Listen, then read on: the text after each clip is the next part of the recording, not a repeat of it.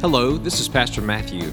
I just want to take a moment personally to say thank you so much for taking time to listen to this podcast. Our mission is to impact the valley and bless the nations with the gospel of Jesus Christ. We encourage you to go check out our website at crosslinkva.com. By doing so, you can learn all about the ministries of Crosslink and how we're involved in the community. Please know, we're praying for you. God bless you. I am so thankful that you're here this morning and that you're here to worship with us. If you have your Bibles today, I want to ask you to take them and open them with me to the New Testament book of Ephesians, to Ephesians chapter 5 for this morning's message and for our time together. Ephesians chapter 5. If you don't have a Bible with you today or don't have it on your smartphone, the words will be here on the screen in just a moment.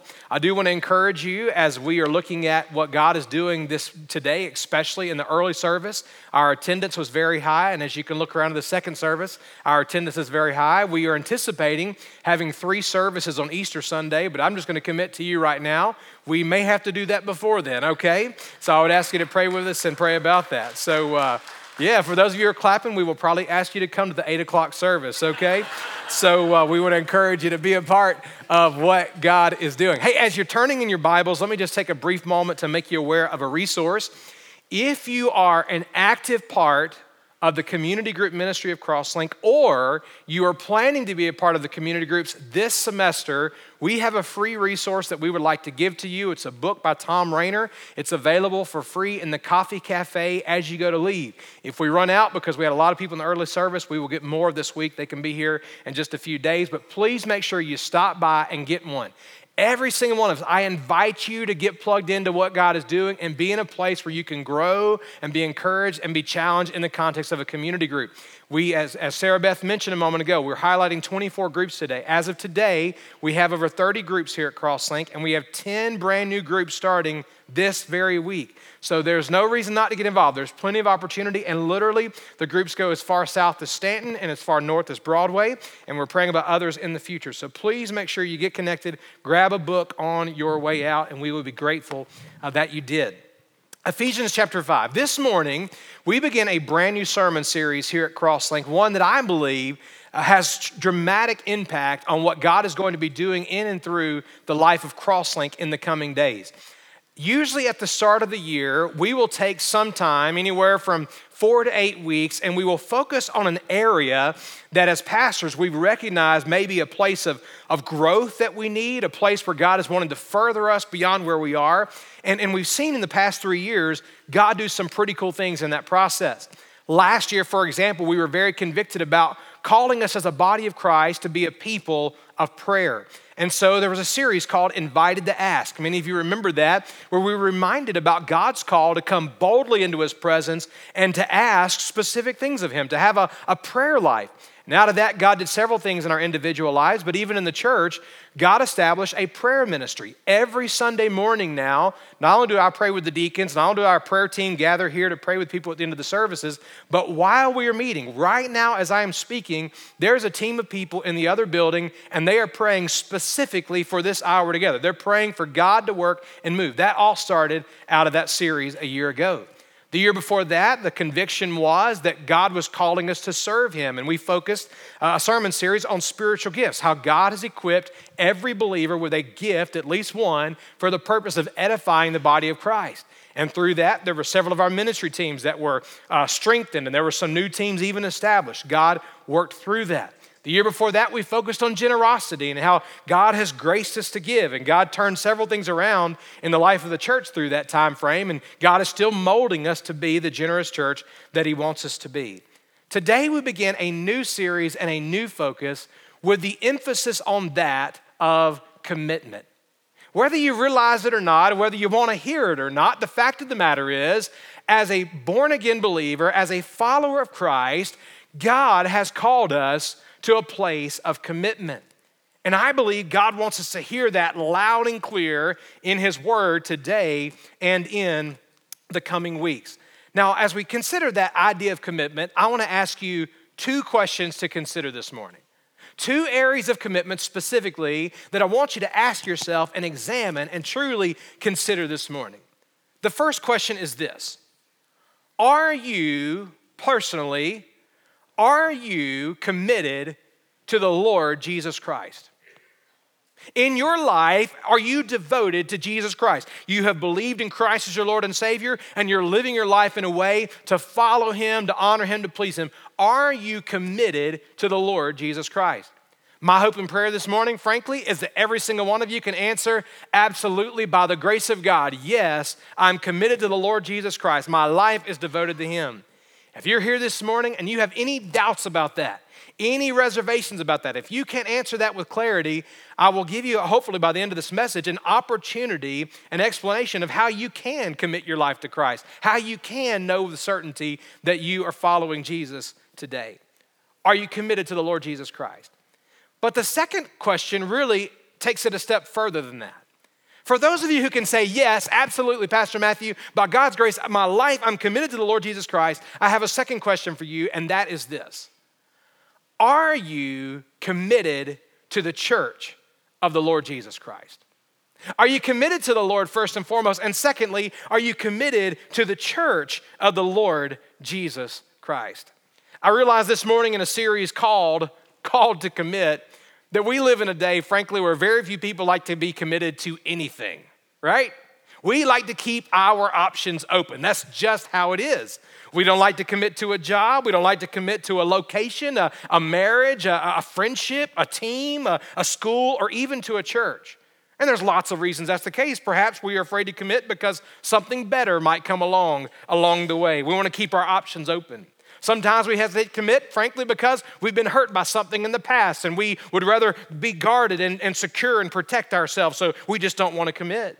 Perhaps we don't commit because we like the leisure of being able to come and go without any strings attached. Sometimes we fail to commit because we justify in our mind, this is a temporary season of life. I'm not going to be here very long anyway. Sometimes we don't commit because, frankly, we don't see the importance of it at all. Well, my hope and prayer over the next 6 weeks, or however long God would lead, is that God would bring us out of a place of excuse and out of a place of convenience and call us to a place of commitment in regards to our relationship with Him and our relationship to His church. Unfortunately, this morning, many people view the church as a spiritual smorgasbord. Now, what does that mean? I have to confess to you, growing up in Alabama, I did not know that the word smorgasbord was literally a word, okay? I thought the word smorgasbord growing up meant just something of variety, something of just, random craziness. It sounded like a made-up word to me. That all changed for me a little over a year ago. A little over a year ago, I was talking with a friend, and he was asking me about some of our plans, and I told him that my family and I were going to Lancaster, Pennsylvania to take our kids to the Sight and Sound Theater. Anybody ever been to the Sight and Sound Theater? If you've never been, consider this an advertisement. You should go, all right? It's incredible as you see, at least at that time, we saw a play and a musical display the life of Christ. It was absolutely amazing. And this friend of mine who has family in Lancaster said, Pastor Matthew, if you are taking your family to Sight and Sound Theater, promise me that you will do one thing. I said, well, I'm not making any promises, but what are you recommending? He said, you have to go eat at the Shady Maple Smorgasbord. Now, anybody ever been to the Shady Maple? Okay, very good. I got a few witnesses here. Okay. So I asked the question, what in the world is a smorgasbord? To which he kindly explained, it's a buffet on steroids. Okay, that's what it is. He said, literally, Pastor Matthew, this place will have more food than you've ever seen in your life. I know how much you love to eat. You got to go, okay? And so I made a promise. I'll tell you what, my wife and I, our family, we will go. So we made plans. We went to the Sight and Sound Theater one evening. We stayed in a hotel that night. And the very next morning, we made the plan. We went to the Shady Maple Smorgasbord for breakfast. Now, as God is my witness, and I have to confess, when I walked into that restaurant, I have never seen so much food in all of my life. I mean, literally, there was a buffet here. It was all stretched out. It seemed like it was longer than a football field. They walked us past the buffets. They walked us to our table. We sat down, and literally, you could see the look in our kids' face. They were just like, wow, we've never seen anything like this before. And I said, guys, here's what we're going to do. We're going to pray, and then we're going to go. And so we prayed together, and I said, all right, literally, I said, ready, set, go. And my kids and my family literally invaded that buffet. I've never seen anything like it. I mean, literally, in one area, there were your made-to-order omelets. In another area, there was fresh-made French toast. And then there's another area, you could get pancakes made to order with any kind of toppings your heart desired. It was amazing. Then you turn around to the other areas, and there was a smoothie bar. And then there were all these fresh pastries, and there were all sorts of muffins, and then there was fresh fruit. And then I turned the corner, and I heard the angels of heaven singing. It was the meat bar. I'm just telling you, like, I've never seen so much bacon in all my life. There were pork chops on the thing. There was like 10 different types of sausage. And I was like, even so, come Lord Jesus, like, let me finish my meal first, but then come Lord Jesus. That'd be great. I mean, like, I've never seen food like this in all of my life. And so literally I'm learning. Then I began to walk and I realized they had different ethnicities represented. There was a Mexican dish with eggs and spices. I have no idea what was in it. It was amazing. It was like the best thing I've ever eaten in my life kind of thing. I mean, this stuff was so good. And so I'm trying this and that. I learned of a new thing called scrapple. Oh, yeah. It's like potted meat with syrup. I mean, it was like awesome. I mean, I'm trying this and I'm trying that. Oh, I'm going to go back for more of this. I got as much as I wanted. And of course, I turned my nose at a few things, right? It was all made to order, fit for me. Awesome. I ate. We had a great time. I was stuffed. Couldn't breathe for 3 days, but it was awesome. So good. He said, Pastor Matthew, what in the world does that have to do with anything related to the church? Here's what it has to do with. In our American culture, we have created a spiritual smorgasbord mentality where we go into the church, where we look at the church, frankly, and we begin to think that it should be made to order for me. I'll take a little bit of this, and I'll take a little bit of that. Oh, I like a whole lot more of this, but I don't want anything to do with this. And the reality is, as we do that, we begin to create a culture in which, frankly, the church centers around us, or at least we think that it should. So when we go into the church, we're not looking about what the church is doing. We're not looking about whether or not it's bringing glory and honor to God. We're looking at it on the basis of our comforts, our preferences, our choices. We look at it from the context of how is this benefiting me? How is this bringing pleasure to me? So we enter the church asking questions like, do they serve what I like? How good is it? Is it my style? Is it my preference? How good is the worship leader? Do I like his voice or his style? How long does the pastor preach? How OCD is the executive pastor? Do they have something for my kids?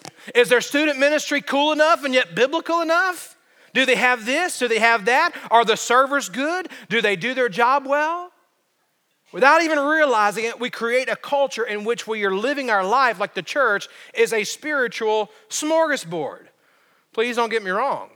I enjoyed the smorgasbord experience. And the next time I'm in Pennsylvania, I have every intention of stopping again. But living my life that way would not only be unhealthy, it would eventually be deadly. Living my life that way would not be appropriate. Certainly living my Christian life that way would not bring glory and honor to Him. After all, does the church really exist for me, or does it exist for the glory of God? Is it really about my desires and my wants, or is it truly about seeking the Lord and His will and His direction and what He is calling us to do? I believe God is calling us to a place away from a spiritual smorgasbord and instead to a place of devotion and commitment to Him. So how do we begin? Where do we begin a series on this focus of commitment?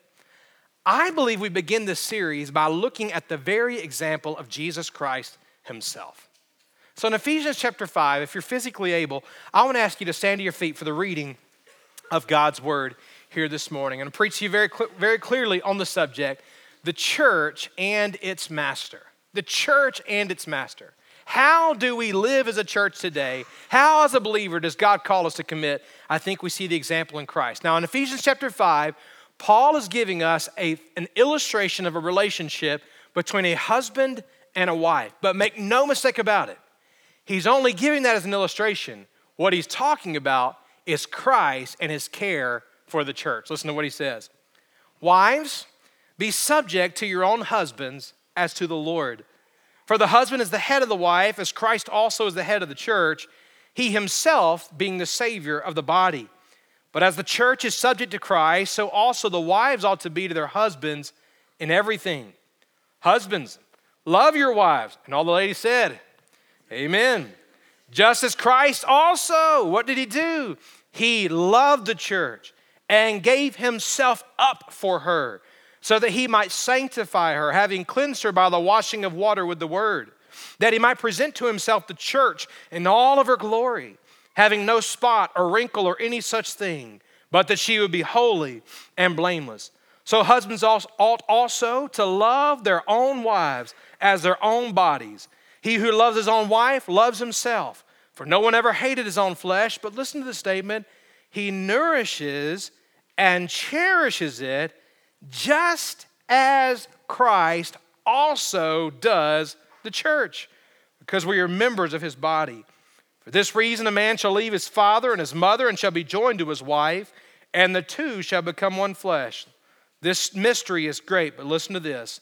I am speaking with reference to Christ and the church. Nevertheless, each individual among you also is to love his own wife, even as himself, and the wife must see to it that she respects her husband. Let's pray together. Father, we love you. We thank you for this morning. We thank you for the freedom and the opportunity that we have to read your word. We understand that your word is the word of life. So God, speak words of life into our lives today that we would be radically transformed and changed. Would you give us ears to hear? Would you give us eyes to see? Would you give us a will to humble ourselves and respond and obey you however you lead us today? May it all be for your glory. In Jesus' name I pray, amen. God bless you. You may be seated. The church and its master. The passage that we've read today is extremely popular, frankly, because of the illustration that's given about husbands and wives. In fact, I would guess to you today that in being in ministry for a long time, about every other wedding that I've ever been to or even officiated, somewhere Ephesians chapter 5 is referenced in the wedding ceremony. But what God is ultimately speaking about in this is not simply the marriage relationship, but the relationship between Christ and the church. Now, I ask you today to think about for a moment, what is the church? Oftentimes, when people think about the church, you say, hey, tell me about your church. We initially begin to think about a building, or we began to think about a location. We began to think about a facilities or a meeting space. But believe it or not, that is not at all what the church really is. The word church in the New Testament literally means an assembly of called out ones. It's an assembly of people who have been called out. We've been called out of darkness into light. It's those who've been called out of sin into the gift of salvation. In other words, the very moment you believe in Jesus Christ as your Lord and Savior, literally you're forgiven and cleansed. You're called out of the old you and you're called into the new man that God is creating you to be. In other words, the church, it's not about the building, thank God. It's about the people. We've been called out of darkness into light. Therefore, it doesn't matter if we're meeting at 4904 South Valley Pike, or if we're renting a facility somewhere else, or if we take over a football stadium somewhere else. It doesn't matter. It's not about the location. It's the people who have believed in Jesus Christ as Lord and Savior. That word church in the New Testament has two primary references, two ways that it's used and to describe. And I'll describe them this way. The first way that the word church is described is what I'll call the big C, larger church. The big C, the larger church, is often referred to throughout culture as the universal church, because the big C, larger church, literally is made up of every believer from every generation, from every nation, from every denomination. Every single person who has ever professed faith in the Lord Jesus Christ makes up the larger church of the Lord Jesus Christ. That means the very moment you believed in Christ, whether that was a second ago or 10 years ago or however long ago, the moment you believe in Christ, you're forgiven and saved and you are made a part of the larger church. That's a wonderful truth. That's a glorious privilege. But here's the reality of that. That larger church that represents every believer from every generation of every nation is not visible to us. In other words, you can't see the larger church with your eyes. You can't grasp it, if you will, with your hands. Now, you can get glimpses of that. If we were to get in a plane right now and fly to the Ukraine and meet with Brother Alex and Open Doors Ministries, we would meet numerous of our brothers and sisters in Christ in another nation that maybe we never met before. But the fact of the matter is, as we gathered together, we'd get a glimpse, but we wouldn't even see every believer in that city, much less in the country of Ukraine.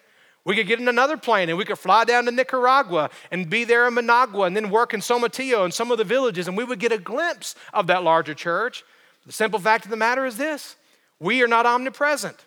We can't be in every place at every time, beholding the good and the evil as only God can. We can't identify every brother and sister in Christ here on this earth at any given moment. Not only that, here's another reality. Many of the larger church are already in heaven. Both of my grandfathers who loved Jesus and served Jesus and followed Jesus really throughout most of their life, they are now in heaven with the Lord. And literally, visibly, I can't see them right now. And so we're thankful for the larger church, but we can't clearly identify all of the larger church. There's the larger church, and then second aspect of that is the Bible tells us there's a little c, it's the local church. It's that local body of believers. It's that local group who covenant together in mission, discipleship, and fellowship. Different than the larger church, the local church can be clearly seen and identified through our mutual commitment to the Lord and to one another. There are some then who will argue, well, it's not that important to be a part of a local church. It's not that big of a deal. I mean, really, I'm already a part of the church. I believed in Jesus. But the simple reality is those who make that argument show that they do not understand the entire context of the New Testament. Did you know that in the New Testament, the word church is used 114 times? Of those 114 times, over 90 of those times, it's used in direct reference to a local church. In other words, I would say it this way. There is no way that a believer can fulfill God's commands concerning the larger church without a direct connection to a local church. In fact, all of Paul's letters, they are either written to a local church or they're written to a pastor or to a group who are serving a local church. In other words, the local church matters to the Lord Jesus Christ, and it is God's way for us to fulfill His commands concerning the larger church itself. And I believe we see that in Ephesians chapter 5. Paul pins these words to a local church in the city of Ephesus in reference to the larger church in what Christ has done for her. And I believe what God is showing us through Ephesians chapter 5 is not only a sense of appreciation of what Christ has done, but He's also showing us if Christ would do this for the larger church, then should we not also do similar for the local church? This morning, I believe we're called to commit. Well, how do we do that? We look to our Master. So if you're ready to learn about that, would you say, uh-huh? I'm glad half of you are. That's awesome. Okay. 3 things I want you to consider this morning as we consider the church and its master. First and foremost, God is calling us first to recognize the position of Christ in the church. The position of Christ in the church. If we are going to answer God's call, we got to first start with a recognition of who Jesus is and the position that He has in the church. The Bible says in verse 23, "For the husband is the head of the wife, as Christ also is the head of the church, He Himself being the Savior of the body." You see all throughout the New Testament that another name for the church here is the body of Christ. We see this in Romans chapter 12. We see this in 1 Corinthians chapter 12. We see it alluded to in Ephesians chapter 4. What God is showing us here in Ephesians chapter 5 is that the church is a body. Now we understand in a body that a body has all kinds of different parts. We have different organs, if you will. We have different digits, fingers and toes, different members of our body. But in that picture of a body, we understand that while a body has many parts, they all contribute together to the function of the whole. In the context of a body, the church, the Bible says, that Jesus has a very strategic place in that body. He's not merely the hand, He's not merely the feet, He's not even an internal organ. The Bible says Jesus is the head. That is to say that He's the leader. Jesus is the ruler. Jesus is the director. He's the commander-in-chief, so to speak. The idea literally within our body is that our body is able to do certain things because the brain is sending messages and it's sending specific indications for us to grasp, for us to step, and us to do.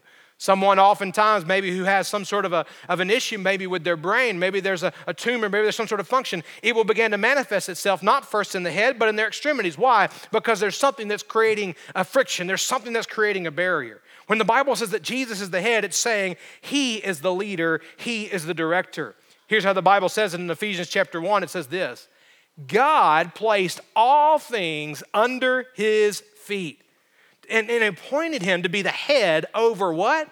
Over everything for the church. Over everything for the church, which is his body, the fullness of him who fills everything in every way. Colossians 1:17-18 says it this way: Jesus is before all things, and in him all things hold together. He also that's the head of the body, the church. It is by Jesus that the whole thing holds together. It is by Jesus that the church functions in unity. It is by Jesus that the church accomplishes its mission. It's by the headship of Jesus that we love each other like we ought to, that we forgive each other like we ought to. It's by Jesus being the head that we're unified to each other. It's by Jesus being the head that we are the hands and feet of Jesus, loving people around us, taking the gospel to the world. It's when Jesus is the head that the church functions perfectly as God intends. So, Pastor, I don't see that in a lot of churches today. It might be that churches have taken control and Christ is no longer the head. Here's the reality. When Jesus is the head, the body functions as it ought. Please make no mistake about it. Jesus is the leader. You say, Pastor, well, who's the leader here at Crossing? Aren't you the pastor? Aren't you the overseer? Aren't you this and that? Please understand loud and clear. I am grateful for God's calling upon my life. I don't deserve it, and I'm unworthy above all. I am so grateful for that. But please make me be known loud and clear. There is one leader at Crosslink Community Church, and his name is Jesus Christ. It's the bottom line. I'm humbled to serve, but make no mistake about it. I and our pastoral team, we are under shepherds. When we're seeking to make decisions, we're seeking the Lord. Where do we go when we need guidance? Where do we go when we need direction? Do we just lean upon our understanding? Do we just literally, do we listen to the loudest voice, to the popular opinion? Do we depend upon the current trend or the pressure from the government? Do we listen to the disgruntled member, to the biggest giver? Do we give into the secular culture? The answer is no. There's only one who's worthy of being sought. There's only one who's worthy of being followed. There's only one who has the wisdom and the authority to command and to instruct and to guide and to show us the path and to show us the steps. And his name is Jesus Christ. Jesus is the head of the church. And yet in our human nature, we rebel against that, don't we? We do.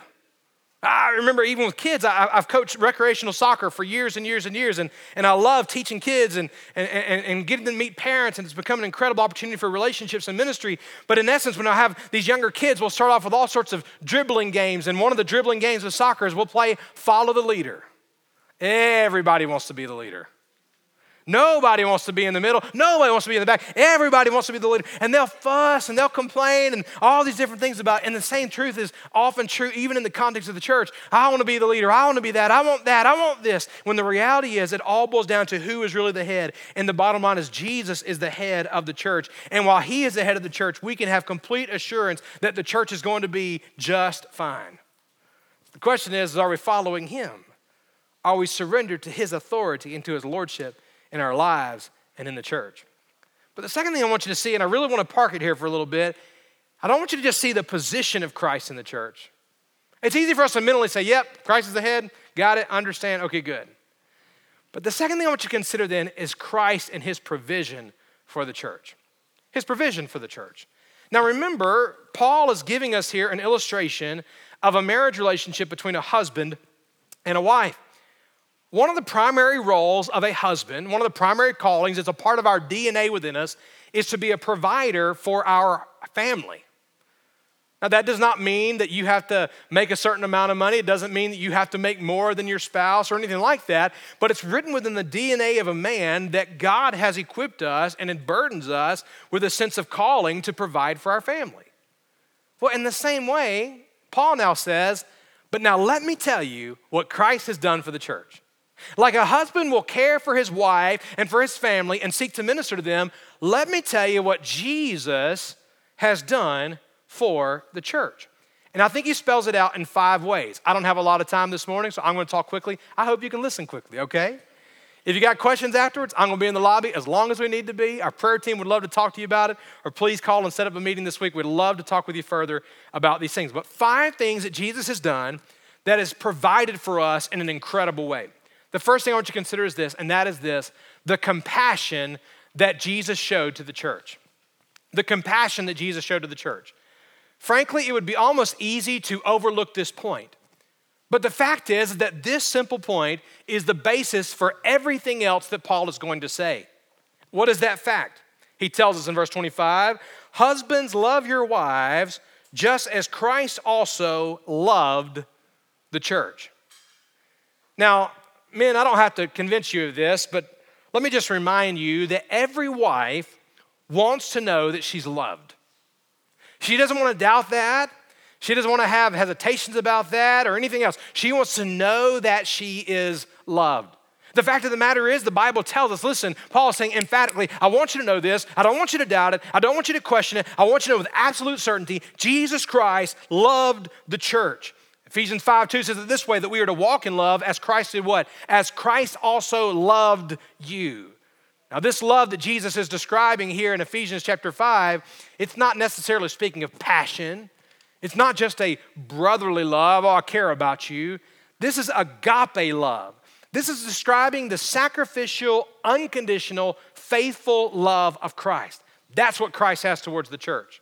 It is this same type of love in 1 Corinthians chapter 13 that tells us that this agape love, this pure, sacrificial, faithful love, it is patient, it is kind, it is not jealous, it is not arrogant, it does not act inappropriately, it isn't selfish, it isn't provoked, it doesn't hold on to offenses, it rejoices in the truth, and this type of love never fails.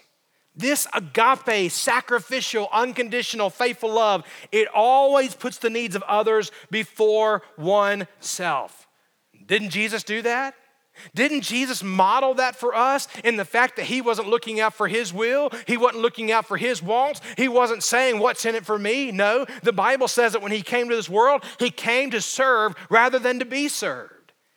Jesus showed this type of sacrificial love towards the church. And it's the basis for everything else that we see. The compassion that he showed the church is one thing, but secondly, consider this. I want you to consider the cost that Jesus paid for the church. The cost that he paid for the church. It doesn't just say, and Christ loved the church, hallelujah, amen. Though that should have been enough. Here's what he says. Christ loved the church and gave himself up for her. That's what Jesus did. It literally means that Jesus surrendered himself. He gave himself up as a sacrifice and as an offering for us. He willingly surrendered it all. I think of that for just a moment. And I cannot help but to think even of Jesus in the Garden of Gethsemane. As Jesus, the Bible says, he's there in the Garden of Gethsemane and he's praying. And the Bible says that he's in such intense agony that he is sweating like great drops of blood. And he understands the weight of the moment. He understands the burden that he's about to carry. And he cries out in Matthew 26, my Father, if it is possible, let this cup pass from me.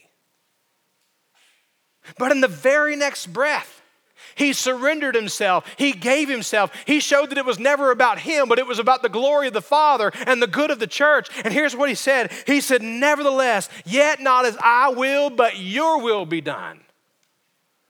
It's not about me, Father. It's not about my want. It's not even about my rights or my privilege. It's not about my position. It's not about what I deserve. It's about your glory and the good of the church. That's what he did. Here's how Philippians 2 says it. It says, have this attitude in yourselves, which was also in Christ Jesus, who although he existed in the form of God, he did not regard equality with God a thing to be grasped. But what did he do? He emptied himself, taking the form of a bondservant and being made in the likeness of men, being found in appearance as a man, he humbled himself by becoming obedient to the point of death. And for emphasis adds this, even death on a cross. In other words, when he didn't have to, when he didn't deserve it, In that moment, literally, of agony, he still willingly surrendered. He emptied himself and he willingly laid down his life for the sins of the world. How can we fathom that? How can we grasp the weight that he bore and the cost that he paid for you and for me? Why would anybody do that? Can you imagine the sight as they take Jesus literally and they strip him of his garments and they begin to beat him with a cat of nine tails? They begin to punch him in the face. They begin to spit upon him. They take that crown of thorns and shove it down into his brow. They literally take him as he carries that crossbar and he takes it towards Golgotha, and they get him at the top of the place and they literally stretch out his arms as far as they'll go, and they drive those spikes right into his hands, and then they put him on that cross and they raise him up and it falls down into that hole as his whole body is yanked. Why would he do that? He did that because he loves you. And he loves you and he loves me. He did that because he loved the church and he gave himself up for her. Think of the sacrifice that Christ gave, the cost that he paid, and it moves me, changes me. Third thing we see about Christ and his provision for the church is we see that not only does he love us, praise God, not only did he give his life on the cross, but third, I want you to consider the cleansing that he gave to the church. Listen, Jesus didn't just love you. He didn't just die for you. At the very moment you believe in Christ your Lord and Savior, he saves you from the wrath of God and he cleans you. Listen to this statement, verse 26. So that he might sanctify her, having cleansed her by the washing of water with the word. Think of that for a moment. The moment you believe in Jesus, in incredible mercy, he saves us from our sin, rescues us from the wrath of God that we deserved, but that's not all. All the sin that we've committed, all the past that's been done, all the shame we've brought upon ourselves, all the pain, all of it. The Bible says he cleanses us. Isaiah the prophet said it this way: though your sins were as red as scarlet, they are washed whiter than snow. That's what the Lord does. 1 John chapter 1, verses 7 through 9 even assures us. Here's what it says. If you walk in the light as he is in the light, we have fellowship with one another, and the blood of Jesus, his son, cleanses us from all sin. Somebody say all sin. All sin. If we say that we've no sin, we're deceiving ourselves and the truth isn't in us. But if we confess our sins, he's faithful and righteous to forgive us of our sins and to cleanse us from all unrighteousness. Well, how do we get that? We get that through the word of God. The scripture says here, we're cleansed by the washing of water with the word. We don't like to hear it. We don't like to have that conviction. But it's through the word of God that God convicts us. God shows us where we've done wrong. God shows us where we've sinned.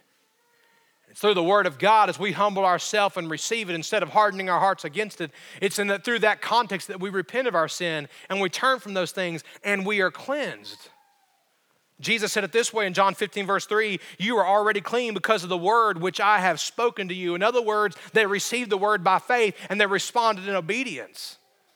It's like the gentleman this past week who texted me and said, Pastor Matthew, you preached this past Sunday the message that I never wanted to hear, but it was the message I needed the most, and I've been set free.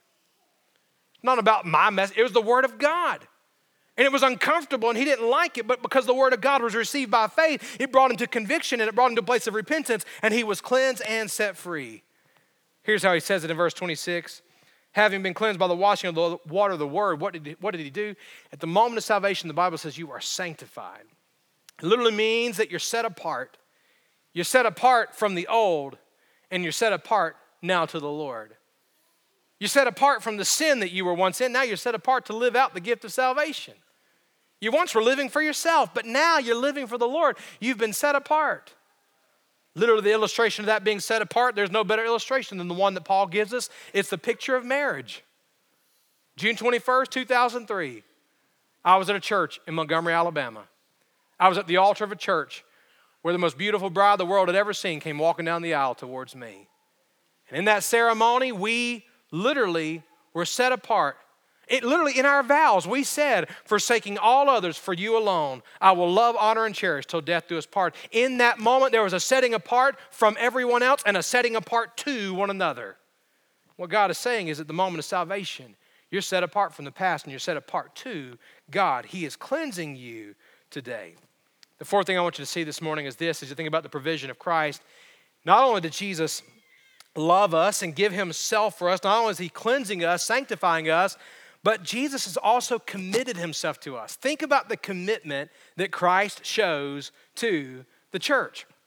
Now, notice the statement in verse 26. The Bible says, you were cleansed by the washing of water with the word. Verse 27, he now tells us something in the future that's going to happen, so that he might present to himself the church in all her glory, having no spot or wrinkle or any such thing, but that she would be holy and blameless.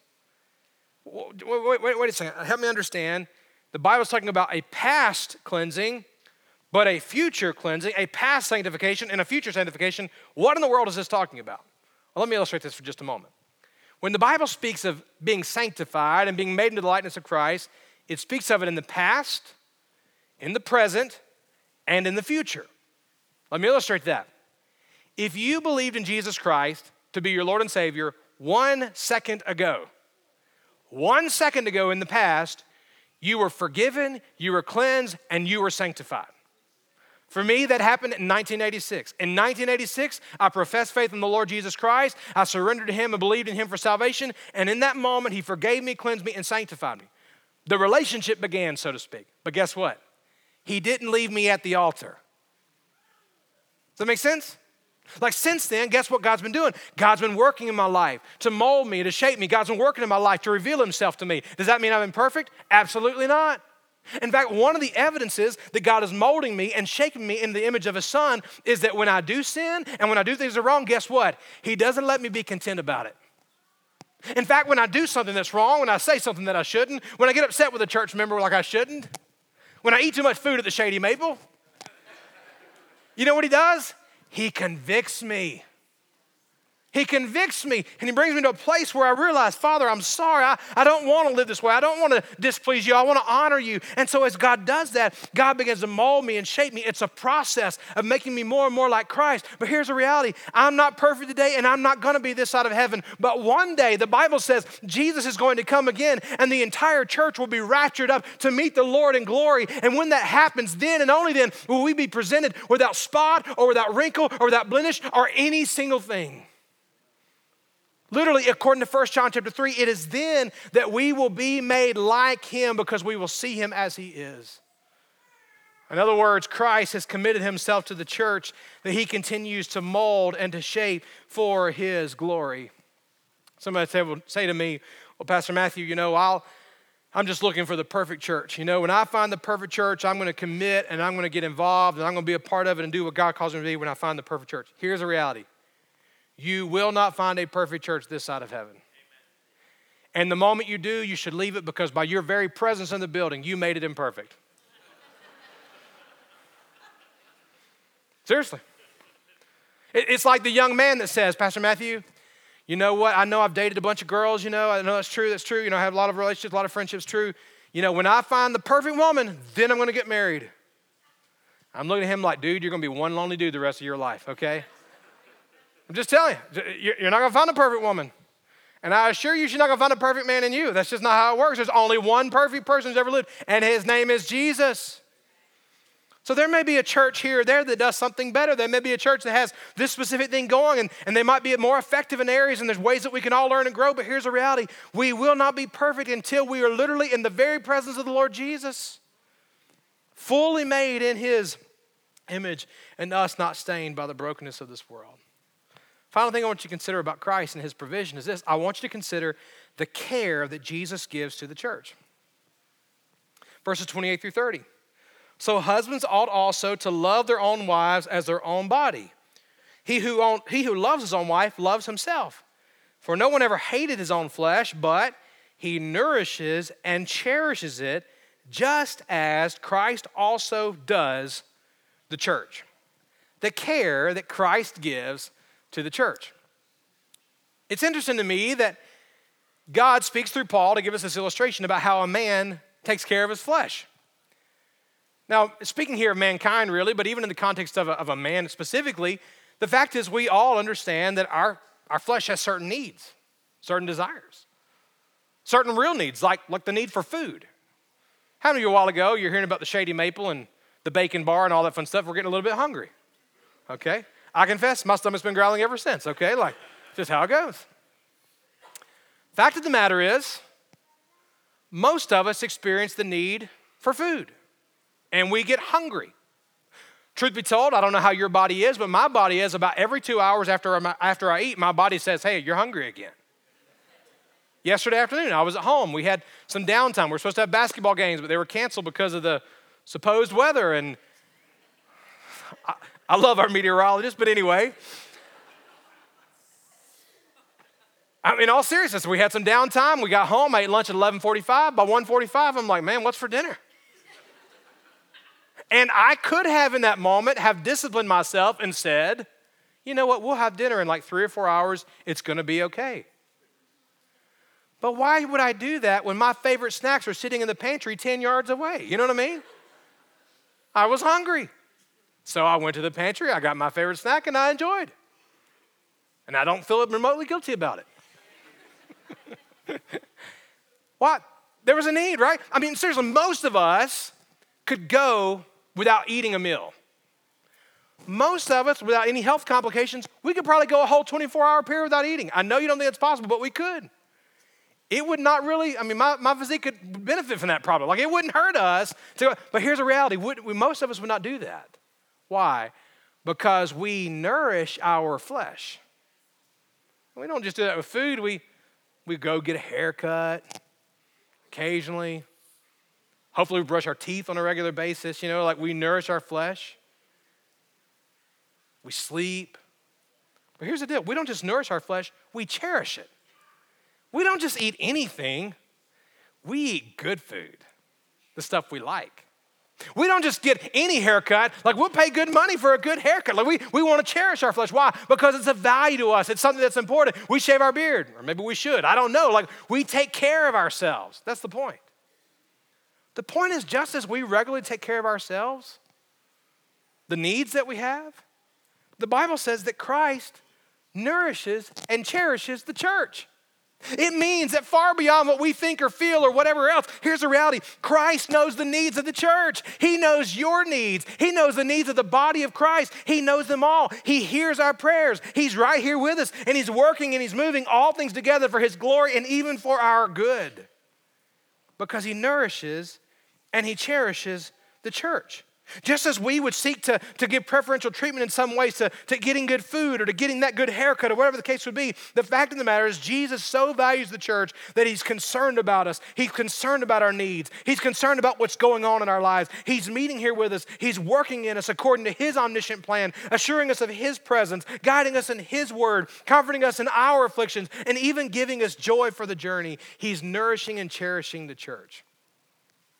That's what Jesus does. Brings to a final statement, and we'll be done. I want you to consider the priority of the church. I got to say this quickly, but I do want us to hear it loud and clear. The message today is not so much about, wow, Jesus is the head. That's true. Frankly, I hope that you're not just wowed by the fact of all that Jesus has done for the church. It certainly should bring us to a place of gratitude, but it's more than just gratitude. It should lead us to a place of response. In light of what Christ has done for the larger church, how should that impact and influence my life today? Remember, I asked you the question earlier, are you committed to Christ and are you committed to his church? I believe the example of Christ brings us to 3 specific actions. I call them priorities because they should be a priority in every believer's life. And here's what they are. Number 1, it's very simple. Love Jesus. Love Jesus. Don't talk about Jesus like he's just some historical figure. Don't talk about Jesus like you've been reading off Wikipedia. Seriously, love Jesus. Have a relationship with him that is real and sincere, a personal relationship. The Bible tells us in 1 John chapter 4, verse 19, that we love because he first loved us. I ask you this morning, do you love Jesus? Do you have a relationship with Jesus? Here's the simple reality. Many people profess, certainly in a Bible Belt community, oh yes, I love Jesus. Oh yes, I've heard the messages of Jesus. But here's the reality. If your love for Jesus is all about you, your needs, your happiness, your whatever, then it's not really Jesus that you love. If your love for Jesus is genuine, it will be demonstrated by putting his will, his call, and his desires above your own. Love Jesus. Secondly, submit to Jesus. Here's the priority. Don't just love him, but submit to him. Literally the word that was used here in verse 22, be subject, it literally means to submit. It means to yield oneself to the will of another. In fact, the context of the verb means it's done voluntarily. What God is calling us to recognize is, if Jesus is truly the Lord, then because we love him, we submit to his lordship. We submit to his rule. In other words, my life's not about Matthew Kirkland anymore. It's not about what I want. It's not about what I think. It's about what the Lord wants in my life. So yield to him, submit to him, and finally, the priority of the church, love Jesus, submit to Jesus, and finally, follow Jesus' example. Follow Jesus' example. The love Jesus has for the church is expressed so clearly in Ephesians chapter 5. Think of it for a moment. He loves the church so much that he gave himself sacrificially for her, that he's cleansing the church through the ministry of the word. He's committed himself to the church to continue to work in us, to make us blameless. He continually cares for us and seeks to meet the needs of the church. This is Christ's actions towards the church. But here's the question. If Jesus Christ, our Lord and Savior, would willingly give himself completely for the glory of God and for the good of the church, then why should we be willing to give anything less? If Jesus would willingly sacrifice his life, giving it up for us, why then, as a follower of Christ, would I be willing to give anything less than what the Lord gave for me? Really, is there a sacrifice or a cost that's too great to pay? The fact is that I believe God is calling us that our affections and our attitude and our actions toward the local church should model Christ's affection, attitude, and actions towards the larger church itself. Just as Christ loved the church, we have a calling to love the church. Just as Christ sacrificially gave himself, God's calling us to a place of sacrifices. Just as Christ cleansed the church through the washing of water with the word, guess what? We don't have the power to cleanse in and of ourselves, but we do have the power and we have the instruction to minister to one another through the word of God. Colossians chapter 3, verse 16 reminds us, remember that statement last week? We're to put off the old and put on the new. The very next verse in Colossians chapter 3:16 says it this way, so let the word of Christ richly dwell within you with all wisdom, teaching and admonishing one another with psalms and hymns and spiritual songs, singing with thankfulness in your hearts towards God. The whole point of that scripture is simply reminding us that the way we put off the old and put on the new is surrendering to the Lord, but we have a responsibility to that as brothers and sisters in Christ, as we encourage one another, as we love one another, as we pray for one another, and as we instruct one another in the Word of God. Just as Jesus committed and sacrificed and cleansed, God has given us a calling. Just as Christ nourishes and cherishes the church, it should be our ambition to do the same in the local church. So Pastor Matthew, what are you saying? I'm saying this morning, God doesn't want us to be on the fence trying to keep one leg in and one leg out. I'm here, but not really. I'm here when it's convenient. I'm here when it's easy. No, God has called us to a place of commitment. If you're here this morning and you have a hard time answering that first question, I want you to know there is hope, there is peace, and there can be joy. If you're here today and you answer that question, am I committed to Christ? If you can't answer that with certainty, I want you to know this morning you can. You commit your life to Christ by believing in Jesus, that he died on the cross for your sins, and that he rose again, just like the scripture says. As you believe in Christ, that Jesus is the Lord over all, and you surrender your life to him, friend, you can know without a doubt that you've been forgiven, you've been saved, you've been cleansed, and that your life is devoted to Jesus Christ as your personal Lord and Savior. This morning, I hope before you leave here today, if you get anything from my message, I hope it's that you can know without a doubt that Jesus is your Lord and Savior. But this morning, I think there are probably many of us who would honestly say, by God's grace, Pastor, yes, I'm committed to Christ, I'm following him. But there are a lot of us who struggle with that second question. Am I committed to his church? And my hope and prayer today is that God will bring us to a place where we're not going to be content with complacency. We're going to be willing to look at Christ and his example before us and say, because Christ is my Lord, and I want my life to bring glory to God and good to his church, I'm willing to commit to him. And this morning, my hope and prayer this week, over the next several weeks, is that God will call us to a place of commitment. And as he does, we'll be willing to say, yes, Lord. Thank you so much for taking time to listen to this podcast. We encourage you to come and join us right here on our campus. We're located right next to the county fairgrounds here in Harrisonburg, Virginia. If you have any questions about the church, any question about the message, feel free to email us or call us and let us know. And we look forward to seeing you soon. God bless you.